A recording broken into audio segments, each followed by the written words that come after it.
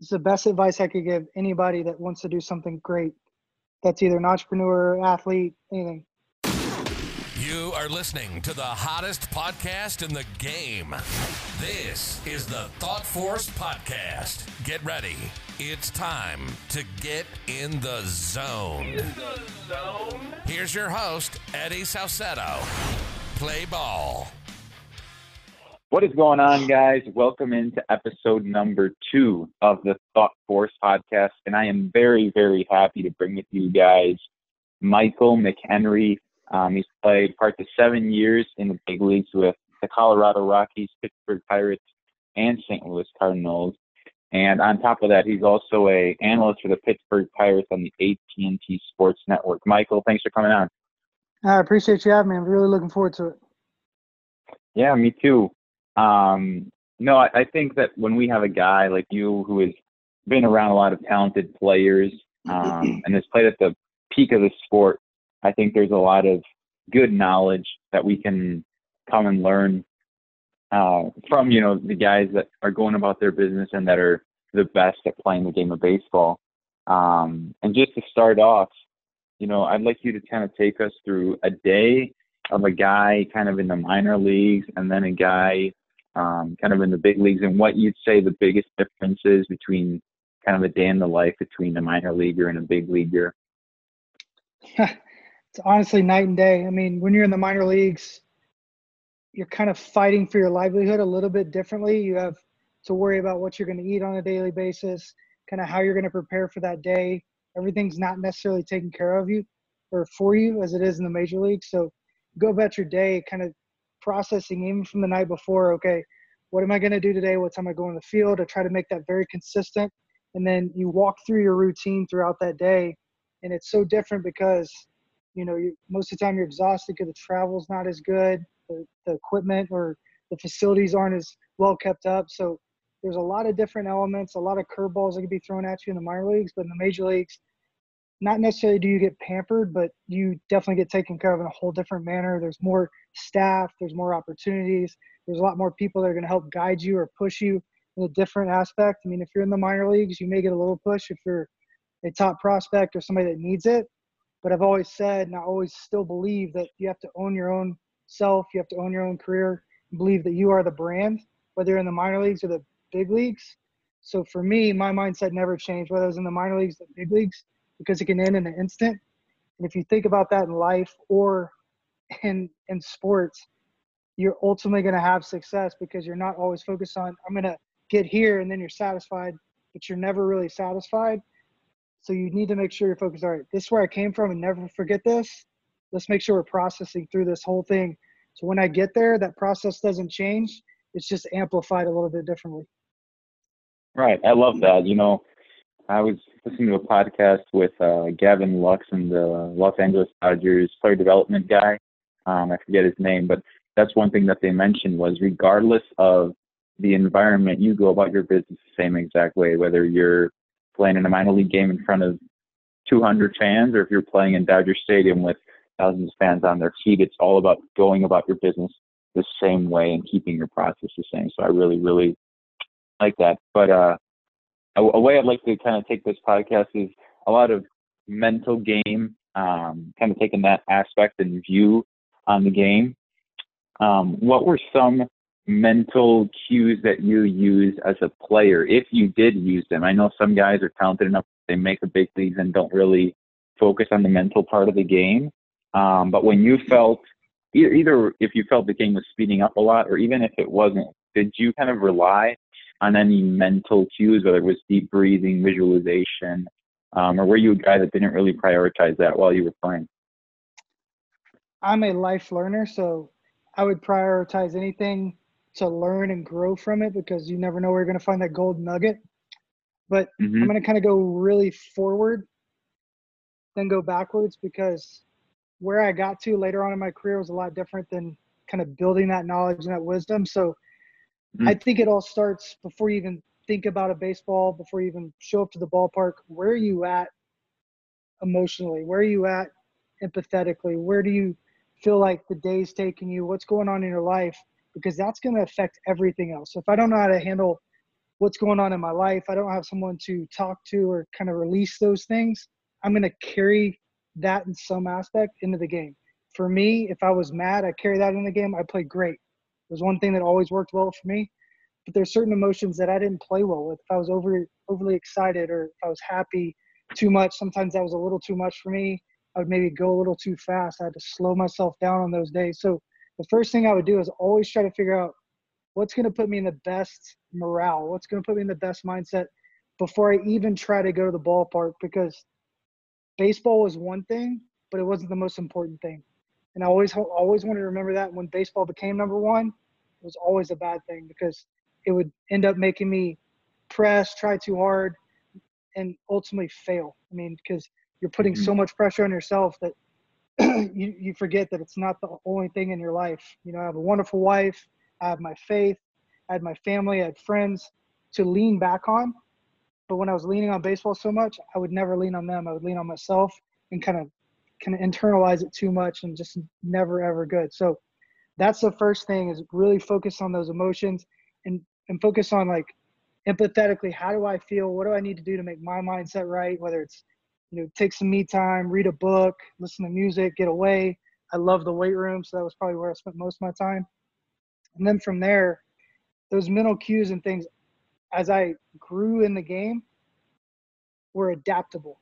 So at first it was routine. Try to repeat that routine. Well, when you have someone pass away in your family, when you have knee surgery, which I've had 5 now, I'm just had an ACL, you have to adapt to your routine, because you don't know what's going to happen. You get hit in the hand in the game, and you have to finish, because you know if you come out, the guy behind you's hurt too. So you just want to finish that game. You're always trying to adapt and overcome little things, but if you never prepare for it, how can you ever adapt? So I started later on in my career actually preparing for bad things to happen, so that when they did happen, I didn't have to worry about it. So if my batting glove ripped in the cage, I finished the day with it. Some days I would forget my batting gloves, I'd forget my bat, and just try to adapt throughout the day. So when that happened in the game, I broke a bat, it was my last bat in the minor leagues. Who cares? I've done this before. I've been here. No panic. Let's roll. And those little cues added up over time to where it would take a really significant moment, a weird moment, to really shock me. And it made my mindset completely change, because I was preparing for the worst, but ultimately expecting the best. But so often we expect the best and never prepare for the worst. And when we get the worst, we're still expecting the best, which is impossible. So I just had a little bit of, you know, kind of tug and pull, and change my mind as I went along, and kind of went with what life threw at me. That's awesome. When you mentioned that you prepared for kind of bad situations, can you take us into, like, in-depth kind of, like, some examples of exactly what you mean by that? So, for example, if you're a baseball guy, basketball, football, it doesn't matter. How often do you go to practice fresh? Probably about 90% of the time. You go, you do your prep, you do your mobility work, you do this. I called it the tiger effect. Like, you never see a cheetah or tiger or a lion stretch usually, right? They just pounce on their prey. I would do a lot of workouts without warming up. I would work out as much as possible, then go hit like I'm trying to hit in the 9th inning. I would hit without pine tar. Used to throw with a wet ball. Just kind of do different things. Like, I used to do some bullpens where I told them not to tell me if it's a fastball or a changeup when I was catching. Kind of change that dynamic, which isn't very easy, but when it happened in the game, like maybe I catch the ball that I get crossed up on, I got really creative, and it was fun, to be honest with you, because the challenge of it, like one round I did in BP, for example, is hit everything. And it got to the point where we were trying to do like that old Larry Bird, Michael Jordan commercial, like bounce it off the wall, off the net, off that bat, and then hit it. And it was fun, man. It changed your outlook to what you're really trying to do. You're just there competing, and it frees your mind, and you have to figure out a way.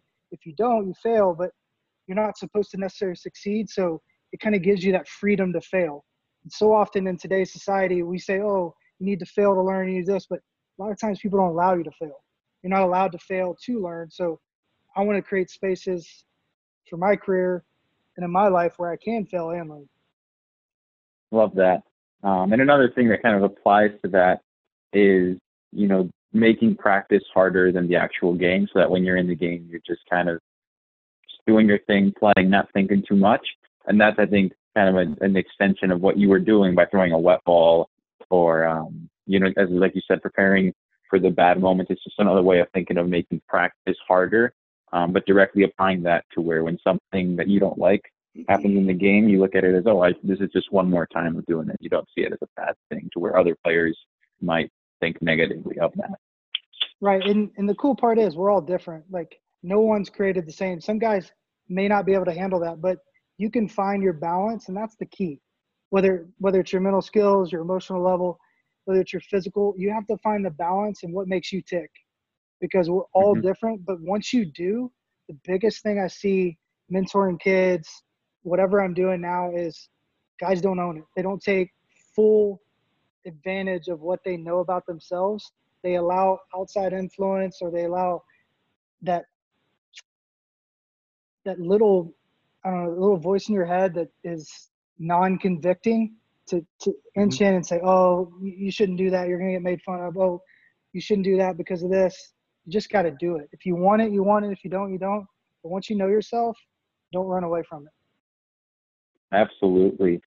Kind of going off of you as a player, what specifically would you think about like when you were in the box or on deck, and then kind of take us through your thought process between on deck to, when you stepped in the box, as well as when you were catching? Like what kind of things went through your mind while you were a player? So as a catcher, all I thought about was my pitcher. How can I make him better? How can I make him successful today? What's making him tick today? I'd always ask, like, go back to those emotions. How do you feel? What's going on in your life?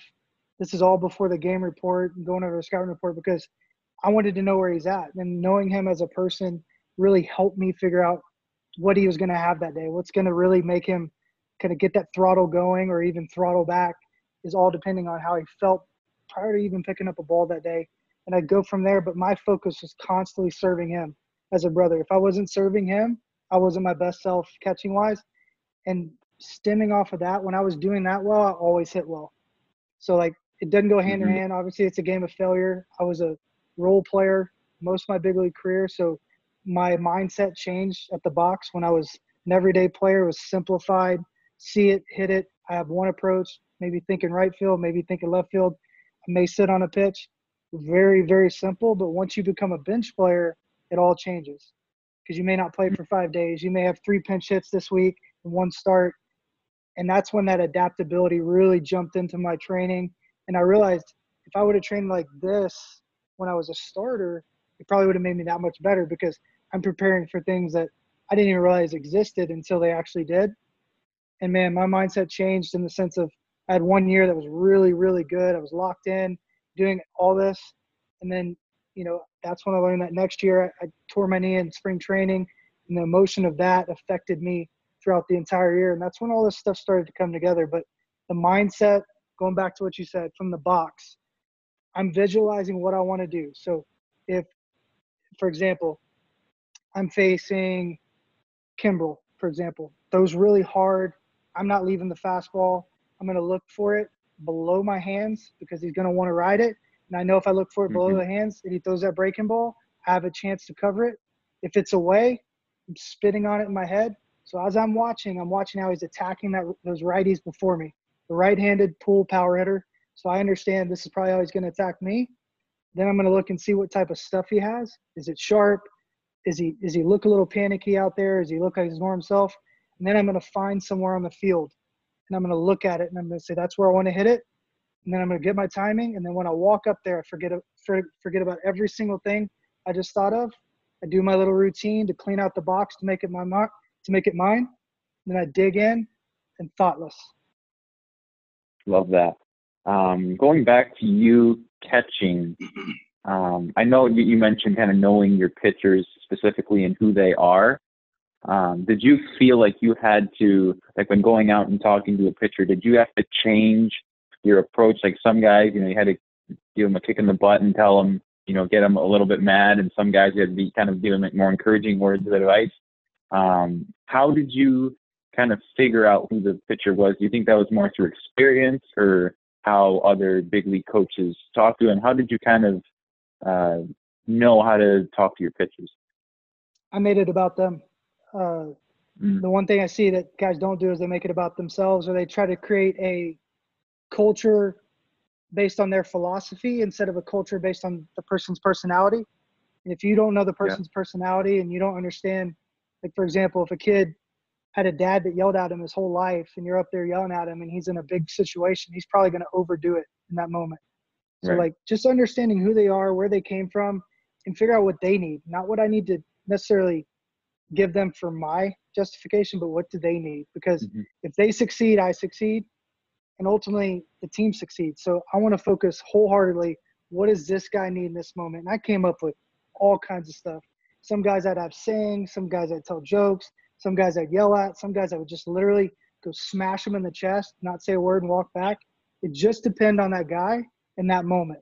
And the moments a lot of times would really shift the guy's personality, because you could see in big moments, guys that were high heart rate guys or high strung guys, you had to figure out really how to bring them back down to earth and slow them down. And every guy like that is very different and very touchy. So it's kind of a give and tug. And that's why you spend a lot of time with these guys, and you ask a lot of questions, and, you know, you kind of listen more than you speak. Yeah, I think that was very, unique. I'd never heard of a catcher kind of thinking about it that way, to where if they had a dad that yelled at them, you take that into account, because, it's all about, knowing them as a person and having those conversations with them, and just, talking to them every day. Those kinds of topics might come up. And as a catcher, that can be very, very valuable information that you can take with each of the games. So, that's a very unique perspective that I hadn't heard before.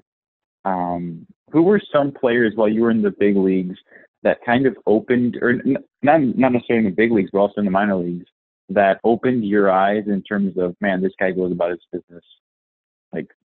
And just something that kind of stood out to you, where you were like, man, he does something like different. Whether it's, it doesn't have to be necessarily to succeed, but maybe guys that had like superstitions or anything like that, where you were like, wow, this guy's different. One guy that I really looked up to, were actually two guys, Michael Kadire and Justin Morneau. Michael Kadire, the way he went about it philosophically was incredible. He could break down a pitcher. He could still pitches, just by seeing different things. And the way he approached the game, he was literally, and I always tried to do this as a player, but I wasn't as good as him, is he would coach the game within the game. So, like, he was making the moves in his mind prior to them happening. So, like, he was ready to hit most of the times in a pitch hit situation before they called on him. He was just so far ahead of the game that, like, most people have to slow the game down. The game literally couldn't speed up for him. It was kind of remarkable. If you knew him, he wasn't the best athlete or the best runner, the best hitter, but, like, he hit .330, he won a batting title, he was an all-star, he was in a home run derby, and he did it, I'd say, 85, 90% off his brain. And in baseball, they talk about it's so mental, but he actually proved it to me. Like, it can be literally done with just your head, and he did it with his head. It was so cool to watch. I watched him for 2 years in Colorado do that. And then Justin Morneau, the way he took care of his body, it was bar none incredible. He had a guy that he'd bring in to do IVs. He had people stretching him. He had different things. He was knowledgeable about it. He knew why he needed it. He knew when he needed it. And I used to sit in the cold tub with him every single day after the game, and we just talked about taking care of your body, approach, the mental game, anything we could think of to enhance our game, we're always talking about. And he was one of those guys that was always looking for an edge, and that's my personality to a T. So I really hit it off with him, and the way he went about his business and how he didn't accept that he knew it. So he's always reaching out to someone that had more knowledge, more wisdom, so he can gain that extra, 1/10 of 1% on that other player that he's competing against. Right. No, I think that's a big thing, is just being able to find any advantage, and then at the same time never settling. I think I saw a Billy Wagner quote a few days ago on Twitter, where he said he never felt like he was good enough, and that was a big thing for him. And just keep learning. Doesn't matter how good you are to people around you. You in your mind don't tell yourself you're good enough, but at the same time you don't tell yourself you're bad either. It's kind of that, finding that balance between confidence and just having that balance between how good you are, knowing what's the optimal level for you to be able to perform. Going off of that, what are things that you saw consistently that guys in the big leagues had, or that they did, versus guys either in the minor leagues or at the college level, and kind of the thing that you would say, this separates big leaguers from guys that play at lower levels? So I'm going to talk about the in-between guys, the guys that could be in the big leagues or could not, because sometimes talent's going to get you there. It may not make you stick, but it'll get you there. So, if you talk about the Mike Trouts of the world, I mean, that guy woke up, got a wand spread over him. If you're looking at him to see what he's doing in the offseason, you're looking at the wrong person, because he's a physically different being. Like Bryce Harper's, those guys aren't normal.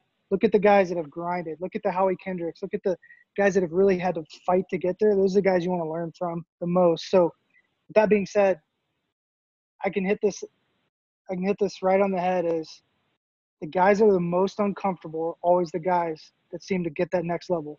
So never satisfied, always looking for the next new thing. And the last thing is buying in completely and owning what they're doing. So you can't shift lanes. You stay in your lane. You grab different pieces of information along the way. You sift it through like you're sifting for gold.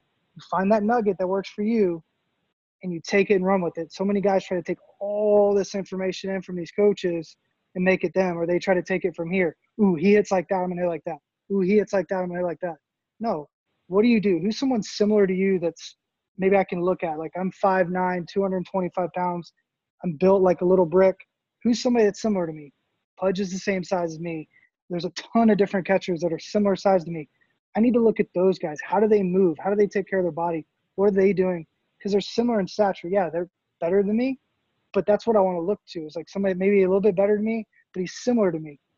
And then you just keep growing. It's that ownership these guys take that take them to the next level. The guys in the minor leagues are, oh, here's my weight program. I'm going to do just enough. Here's my throwing program. I'm going to do just enough. I did all my checks. All the guys that are making it are checking and then going to their next check sheet and checking that, and then going to the next check sheet and checking that. My wife said something the other day that is so true. More of the right thing is more. We always talk about less is more. If you can find more of the right thing and do more of it, you're doing what you need to be doing. And that means just because you can't get in the gym because you're sore, you're beat up, read a book, listen to a podcast, learn, grow, ask questions. Whatever you can do to get that edge, that's the separator. Love that. What would be, did you get any advice when you were in the big leagues or even at the high levels of the minor leagues that you said that kind of clicked for you, where if it was either a veteran guy that's been around the game a lot, either through direct words or actions, like what were some of the things of advice that you took from the guys that were older than you? It's the best advice I could give anybody that wants to do something great. That's either an entrepreneur, athlete, anything. You're your own brand. Treat yourself like a business. And what I mean by that is, so often we try to penny pinch, we try to do this, we try to do that, and we're not putting in enough to get what we want. So like in the early minor league stage, guys, I was a 7th round pick. I had some deals right out of the gate. My agent did great for me. One thing I didn't have was bats. I didn't have good bats. So what did I do? I bought my own bats. If I didn't have something I needed, I bought it. I invested back in myself. And what happens when you invest in yourself? I'm going to reap some reward from that. Yeah, did they all work out? No, but a lot of them did. And the guys that were swinging with crappy bats, maybe my ball went 10 feet farther, and that's the reason I got called up. You got to look at kind of all the elements and treat yourself like you're a business as you're moving forward, because if you don't, you're literally saying, I'm living for now. I'm not preparing for my future. Like I love the concept of burn the ships. If you really want something, like prove it, burn the ships behind you, have no plan B, and let's see what happens. Right.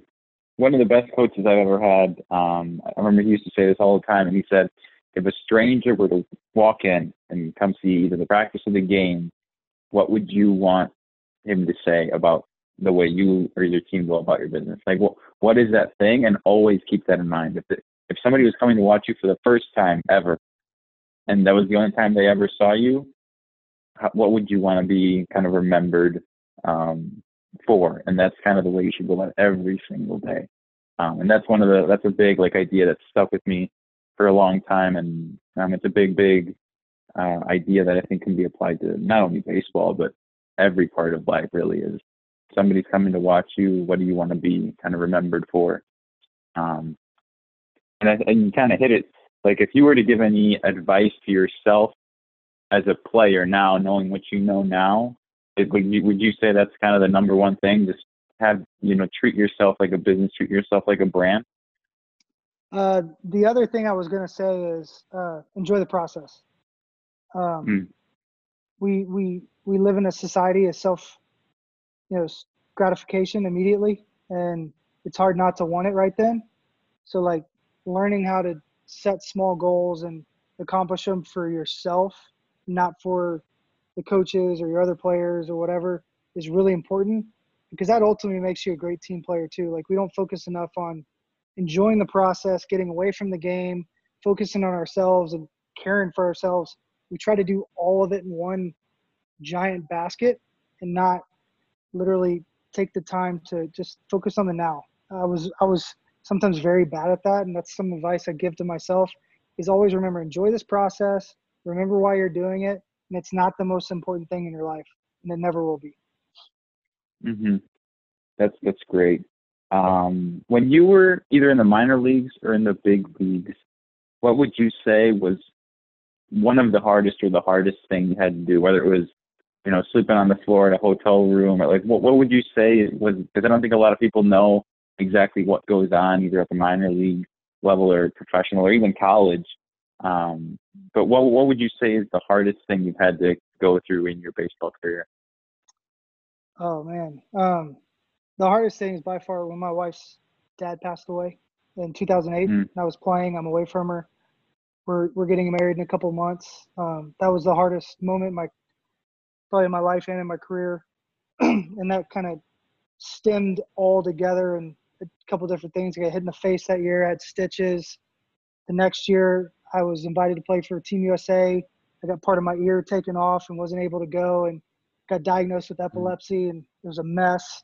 But there's always twists and turns, and life hits, and it's not easy. I mean, it's one of the hardest, it seems glamorous. I mean, you don't get paid much. Travel's awful. That's why the risk is so high, but the reward is so great. And I think just focusing on that process I was just talking about is like, okay, sometimes I got to go step by step, sometimes day by day, sometimes it's thinking year by year. But something that me and my wife did that always helped is we always had a set date to talk and reevaluate where are we at, what's going on, like how do we feel about where we're at in the game, how do we feel that we're at in our marriage. And that always helped me to kind of reflect and look back and see what's really going on. Has there been some growth here? Am I getting stagnant? Why am I getting stagnant? And that really helped me when I decided to retire, to walk away from the game on my own terms, which a lot of guys don't get to do. And I would highly suggest anybody that's playing baseball or chasing a dream to kind of always have some time to look back and reflect on what's going on, where they're really at, where are they missing the mark? Because all this bad stuff could be happening, but how are you reacting to it? Is it a good way you're reacting or a bad way you're reacting to it? And that'll probably tell you kind of where you're at in your career. If you're reacting to it pretty well and you're adapting to it and things seem to kind of jump after that, you're probably doing something really, really good and you're in the right place. If not, you probably need to reevaluate, recheck yourself, and kind of come up with a better game plan. So I could throw all kinds of weird stuff actually that happened. I mean, there was a hostage situation one time that a game got canceled on. Yeah, FBI, SWAT. They had a sniper in the light tower. Got a game canceled on that. We got winded out a couple times. You heard that correct. Winded out, 65-mile-an-hour wind. Played through a biohazardous chemical fire one time. That was pretty interesting. So, I mean, the stories throughout the minor leagues could be a podcast of its own, I believe. I mean, it's just a wild adventure. I mean, played in the Dominican, played in Hawaii, played all across the country. I mean, it's just a fun experience, and you create a lot of life during it. Yeah, that's I think a big takeaway is that, even though minor leaguers aren't getting paid, you're playing a game that you love, and the experiences are, some of the best experiences you'll look back on once you're done playing. And those will be days that you always kind of look back and cherish the memories that you had and all the friends you made while playing in the minor leagues. But I want to go back to kind of your in-game mental thought process. Were there any times where either you or your teammates were able to catch on pitchers tipping their pitches? It's one of my favorite things to do still now as an analyst, all the time. The problem is relaying it. So if I catch it and I'm at second base and I can see his hand because he has his glove open, or if there's a wiggle, it's not the fact of finding it. It's really trusting yourself for seeing what you're seeing. So too often we try to make sure too much instead of taking that gamble. It was always a huge reward if you took the gamble and you saw it and you just went for it. Like, for example, Kershaw will tip that curveball a lot. He still does it, but it's just trusting it. Because if he throws a slider, you're going to look like a moron. So you just got to make sure and kind of dive all the way in. I mean, you can't stay on the edge on those. So, yeah, I mean, it was fun. I mean, if you ever want to, like, play around with it, start with their breath. It's one of the biggest keys you'll ever see. Like, how are they breathing? And usually the pitch they don't throw for strikes, they may take a deeper breath, or they may hold their breath, and then go from there to the face, the hands, and work down. You'll find stuff on every single person if you look hard enough. It's just, do you trust it? Do you want to do it? And it gets hard. And same thing with stealing signs. It's not hard to steal signs if you know what you're looking for. It's just hard. Are you going to accept what, the guy at second base is telling you, the guy at first base, whoever's relaying those signs? It's hard to put that trust in that because it's your at bat, it's your career, and you want to make sure it's right. So I would say if anybody's learning how to do that or want to take it to the next level, practice it and really start to believe and trust it. And if it doesn't work out once, don't give up on it. I like that. Would you say, like, just out of curiosity, like, do you most commonly see it be like a glove action, the breath, like you mentioned, leg lift, or is it kind of, would you say, spread out across the board? It really just depends on the guy. I would say the number one I didn't even mention is the tempo. How fast do they, like, a lot of guys go faster in their windup on fastballs, slower in their windup and off speed, especially at a young age, but out of the stretch big time. The way they come set, if they're throwing a pitch really, really well one day, watch those guys come set super fast on that pitch. Ooh, my curveball's good today. And they come up and they're ready to throw it so bad, especially college and down, right? And two, like, I mean, I was at a college game last year, and every time the guy threw his out pitch, he smiled. Every single time. I mean, it's just funny. The human mind, like, is so predictable sometimes if you allow it to be. Like, and as soon as you get him thinking that he's maybe tipping his pitches, you've won. So that's the biggest thing is, like, if I could always win the battle of making him think that we had their pitches, that was a win for me.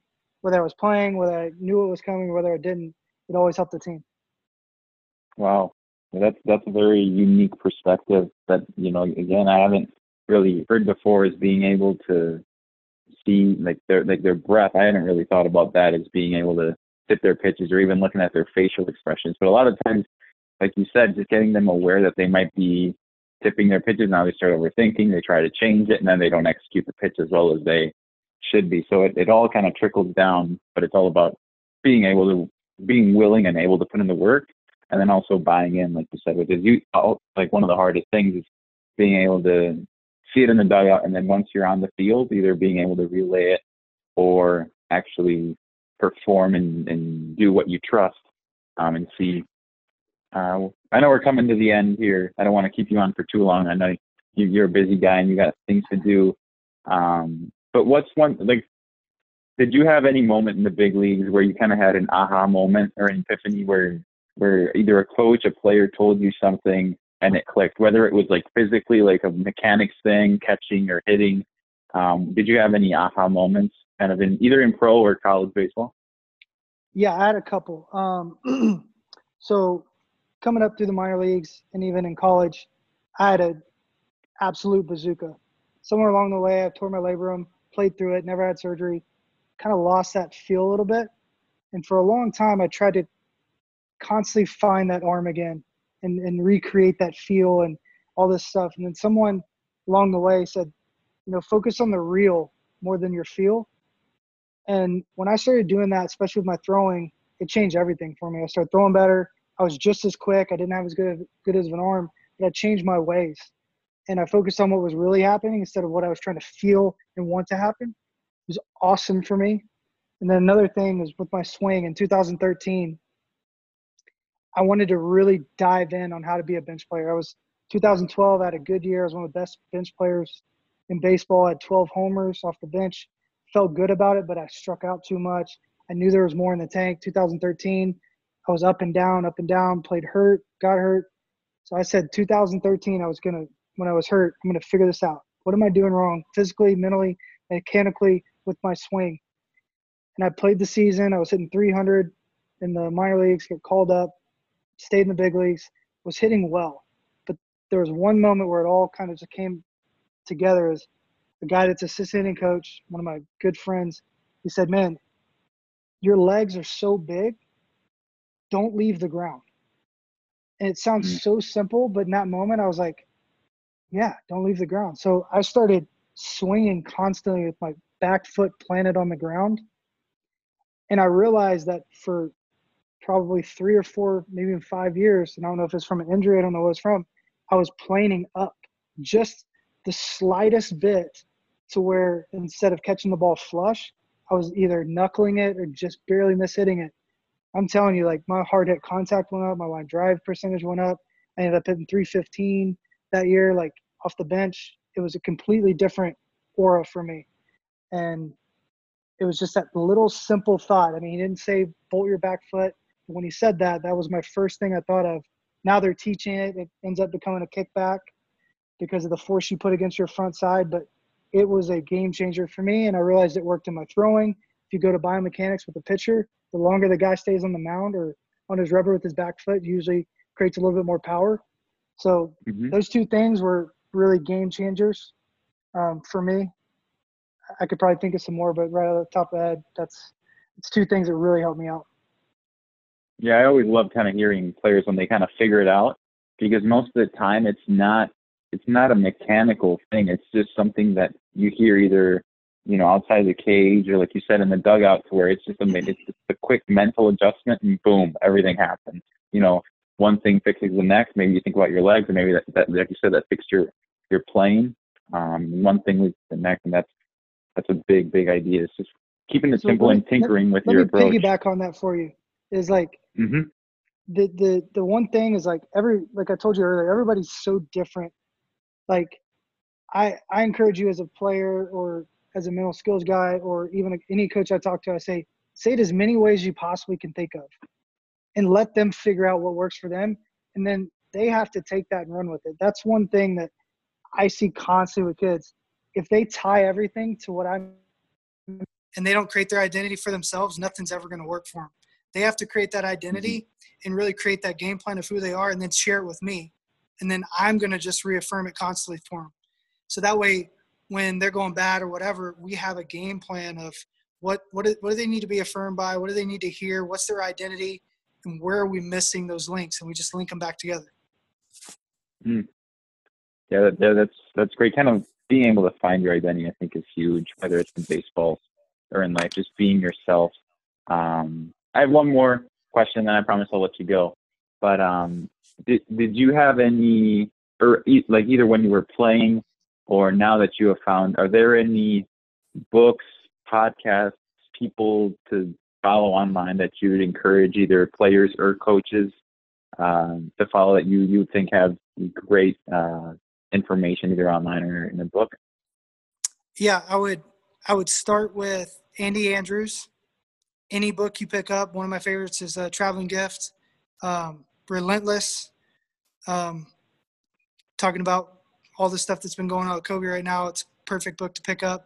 It's his trainer, Michael Jordan's trainer, D-Wade's trainer. Mind Gem's good. I mean, there's a lot of great books, but one thing I always tell people is get outside your realm. If you want to learn something about real mentality, go read a biography. 7 Great Men is a great book. There's a lot of good books, but if you can kind of find a different way to look at it, you'll have a different perspective. You'll gain a wisdom that is kind of more, I guess, superior to the rest, because you're looking at what George Washington did in his life to be a farmer to possibly the first king of the United States, not president, king. And that's interesting to me because his success can correlate to my success if I can context it in the way I need to understand it. And then from there, mind magistry mind, the Seattle Seahawks mental skills guy is really good.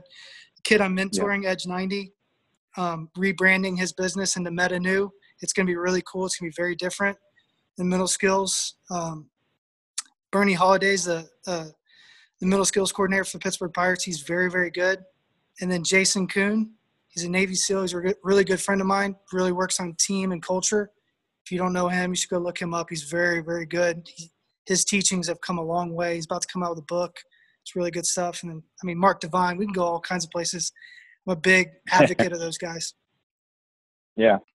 Well, no, that's all I had kind of for this podcast. I thought we got a lot of gems in this podcast. I think No doubt. A lot of great content that a lot of people can benefit from, either if they're a player or a coach. And I know that you're going to be the Pirates analyst on AT&T Sports Network. So if any of you guys happen to be watching the Pirates home broadcast, you might be able to find Michael on there and, say, hey, I listened to a podcast with him. So, Mel, thank you for coming on, Michael. I really, really appreciate you coming on. Yeah, I really appreciate it. God bless you, brother. Thank you for listening to the Thought Force Podcast.